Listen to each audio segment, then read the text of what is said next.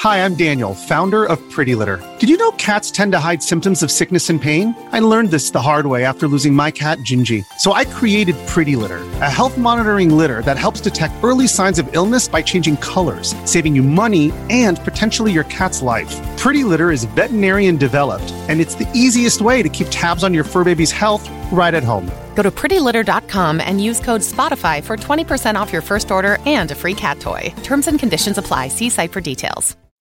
Welcome to another episode of the Nintendo Powercast. I'm your host, N64 Josh, for this Nintendo News Minute. Before we jump into this, I want to let you guys know that The Dirt, my new Mario Kart podcast, is available everywhere. Episode 2 was recorded live tonight. It is available on YouTube, and it is currently downloading. Will be uploaded to Spotify and Apple in just a little bit here, so it should be available for you to go and check out. That show needs reviews. If you guys could help me out with reviews on Apple and Spotify, I greatly appreciate it. And if you got any friends or family or anybody that would be interested in racing Mario Kart with a community, on Wednesdays at 4 p.m. Pacific, we're going to be jumping in to the Discord voice channel. We're going to be doing competitive Mario Kart. We may be doing some retro Mario Kart. Like, it's going to be all about Mario Kart and having just a good time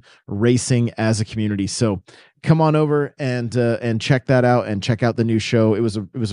I had a lot of fun with the latest episode, sharing a lot of memories from the community and of your favorite memories of Mario Kart. So n64josh.com/discord to come hang out. And again, you can look for the Mario Kart podcast wherever you listen. Now, let's jump into the news. We're going to start with a rumor. Microsoft's Sea of Thieves could be sailing onto Switch. So the Xbox and Microsoft rumors are flooding the news at the moment. We're looking at a Nintendo Life article. And it says there's another one sailing into view. Microsoft's exclusive Sea of Thieves, developed by Rare, is reportedly being considered for Switch and PlayStation. Giant Bomb and Game Mess Mornings host Jeff Grubb claims that he's heard that this one might be coming to other platforms via VGC. Speaking on Game Mess Mornings earlier today, on January 8th, the host states that this, alongside rumors of Xbox's critically acclaimed title also making the jump, shows that Microsoft is kind of trying to rejigger its strategy. Now, given the huge scope of Sea of Thieves world and the online multiplayer aspect, we're finding this one a bit hard to believe, particularly on Switch. I'm gonna veer away from the article here, but what about the next console? Actually, that's what the article says too, apparently. I just glanced over at it. But perhaps Switch, in this case, is a stand-in for whatever Nintendo's next console will be. Now, that could work. And look, we're always excited to see more Rare games on Nintendo's platforms. For now, have a healthy sprinkling of sea salt handy. But former Kotaku editor and Axio reporter Stephen Talio also heard similar rumblings, albeit specifically for PlayStation and not for Switch, over on his GameFile newsletter. Totilo states that sources familiar with ports plans have claimed that Microsoft is looking into launching its hit Xbox and PC multiplayer pirate game on PlayStation. Totilo reached out to an Xbox rep regarding this comment, but they declined to comment. However, he states, in response to Grubb's comments this morning, that he's only heard about PlayStation, but that he is unable to verify if Sea of Thieves to PlayStation is still an active plan for Microsoft.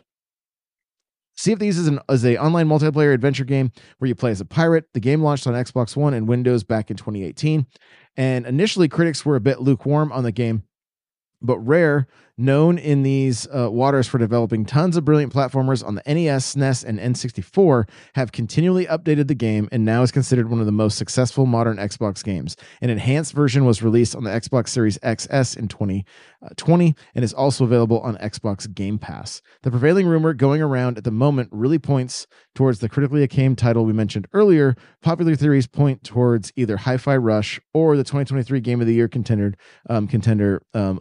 Obsidian's Pentiment. And so we're going to continue on with the rumor mill, which is that Microsoft could be bringing Hi-Fi Rush to the Switch also. But again, all the rumblings that I've been seeing online, it was kind of bouncing either between, yes, it's coming to the Switch, or no, it's only going to PlayStation. So I don't really know what's happening here. Fingers crossed, honestly, that they're like having these games in more players' hands. I don't think is necessarily a bad thing. And Microsoft has the ability now to like really pick and choose what they want to be exclusive and what they want to be multi-platform. They've got a massive library now with Activision, Blizzard, and with everything from ZeniMax and Bethesda. So they can kind of, you know, test the waters on what they want to put out into the ethos of these other systems and see how they go. So there's a few updates on this article on Nintendo Life. So let's jump into it here. So it says to add fuel to the fire. This is, I'm going to go to the beginning. So the original article was on January 7th. It says it's a new year, and sure enough, new rumors are already popping up about what games could be available to Nintendo's users in the future. The latest story doing the rounds suggests the Microsoft game met with high critical acclaim and well received by fans will be released on a competitor system in the calendar year of 2024. This claim comes from the host of the Nate the Hate podcast, who goes on to mention how the same title was in the Game of the Year conversation during the year of its release. Here's the quote. It says, in the calendar year of 2024, Microsoft will bring one of their more acclaimed first-party releases to a competitor system. When the announcement comes, I think it's going to be met with a lot of excitement because this is a quality game. This source uses Obsidian's narrative adventure Pentiment as an example of how Xbox has done everything it can with select games within its ecosystem, and the next step is to bring these titles to other platforms to help build an audience for possible sequels exclusive to Microsoft's devices.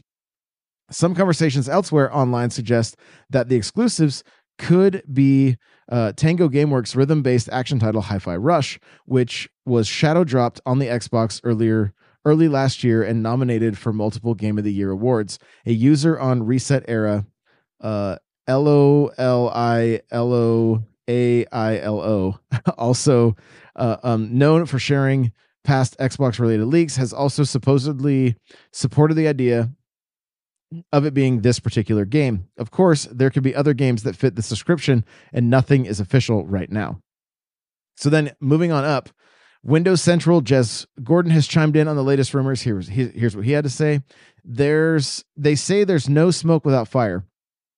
I will say that it has been suggested to me from very trusted, proven sources that Microsoft has been exploring bringing some of its back catalog to other platforms, although some of the details remain vague and unconfirmed. Given the track record of LOL, that person I just said, Nate, and my own sourcing on this, I think the rumors will probably pan out into reality, but until things are fully confirmed, remember to take this kind of stuff with a grain of salt. Then there's another update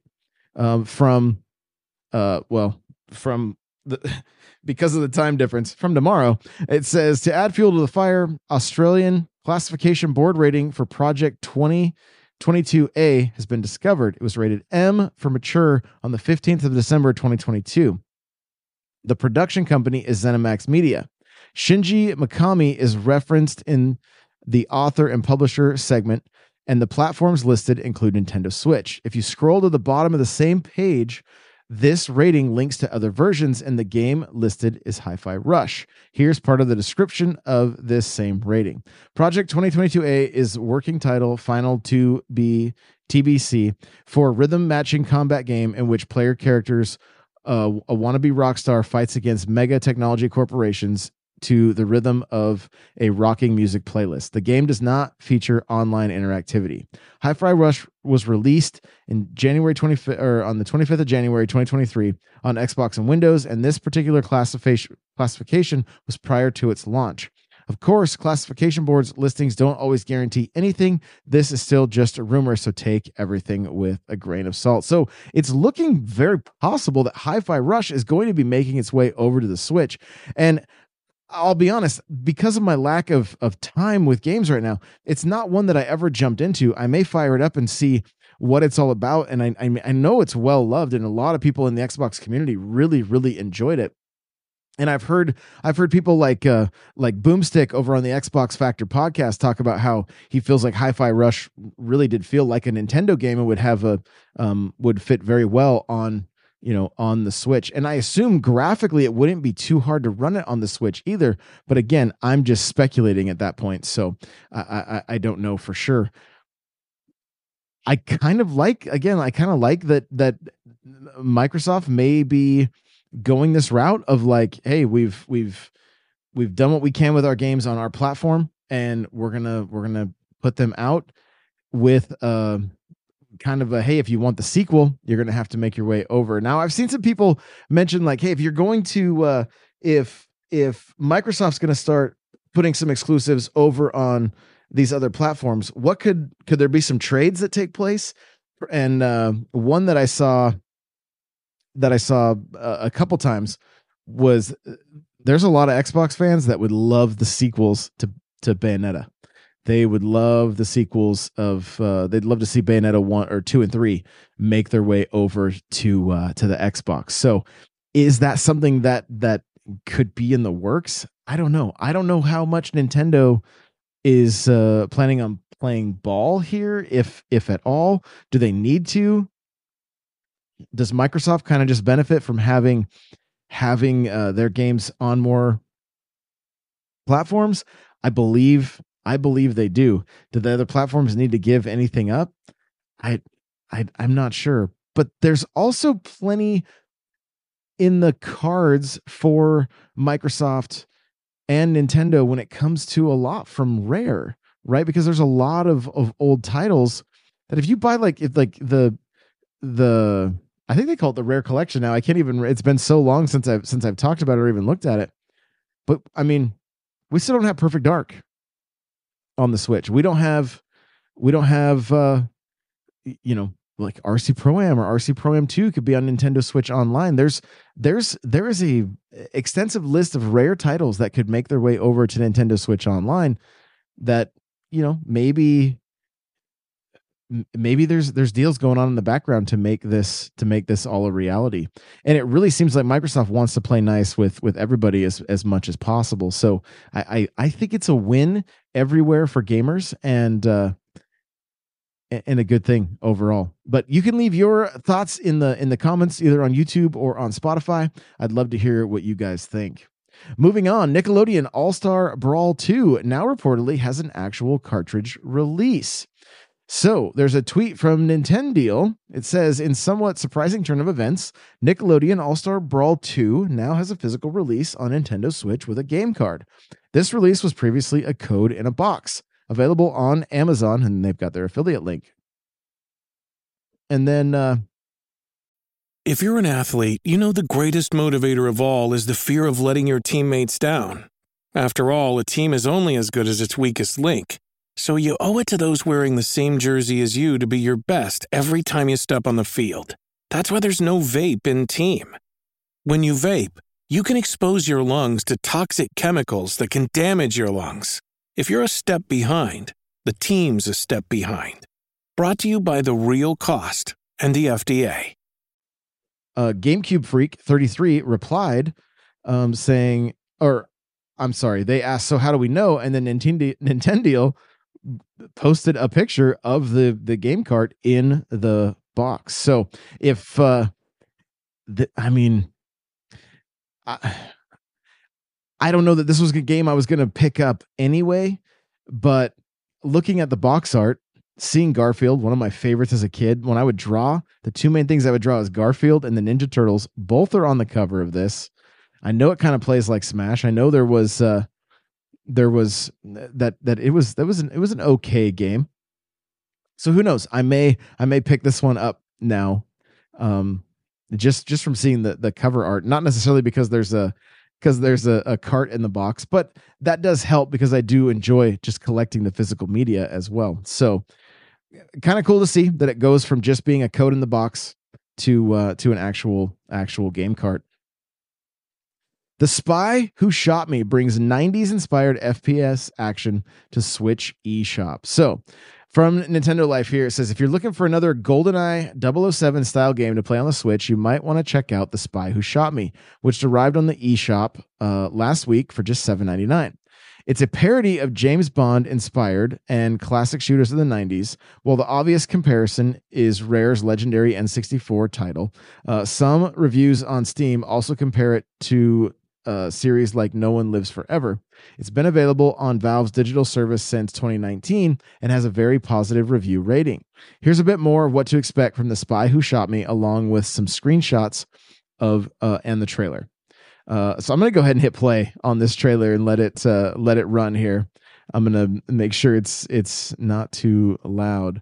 It really does look like an N64 game. Like the graphics are very much N64. The audio kind of sounds N64. The blood is very much large pixels, but like one of the things we just saw is they shot a chandelier and it dropped on the bad guys. It really looks like you're playing a 64 game. For $7.99, this may be one that I have to pick up and try because it looks like a classic Bond game, honestly, like almost like a direct sequel to GoldenEye. What I wonder about is there a multiplayer of any kind? So we'll take a look at what the remainder of the article says here. So The Spy Who Shot Me is a comedy retro FPS, and it does look pretty funny, honestly. Inspired by classic shooters of the 90s, The Spy Who Shot Me is a comedy retro FPS inspired. So they said the same thing twice. Take a role of super spy Agent 7 as he fights against the evil scum, and it's S.C.U.M. So features retro FPS style, fast gameplay, spy and parody humor, hordes of enemies to combat, unique run and gun gameplay, vehicle action, weapon mods, and lovely pointy polygons.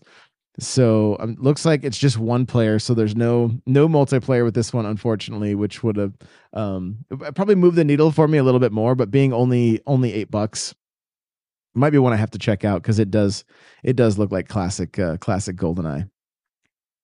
Well, the Pokemon TV app is being discontinued later this year. It says thank you to all of our fans. The Pokemon TV service, an app and browser website that allowed Pokemon fans across the world to watch older episodes of the anime for free, is ending service on the 28th of March, 2024. The Pokemon Company has confirmed. In an update on the official Pokemon website, TPC thanks the fans who've enjoyed Pokemon TV over the years and confirms it will be sunsetting the service later this year. The app itself is being removed from storefronts from today, the 8th of January, meaning new users will not be able to download the app from the App Store, Google Play, Roku Channel Store, Amazon App Store, Nintendo Switch eShop, and Pokemon.com. The link to Pokemon TV Online now redirects you to a news update, and we can confirm that the app has been removed from the App Store at the time of writing this. Fortunately, if you already had the app downloaded, you'll have access to all the currently available content until the sunset date.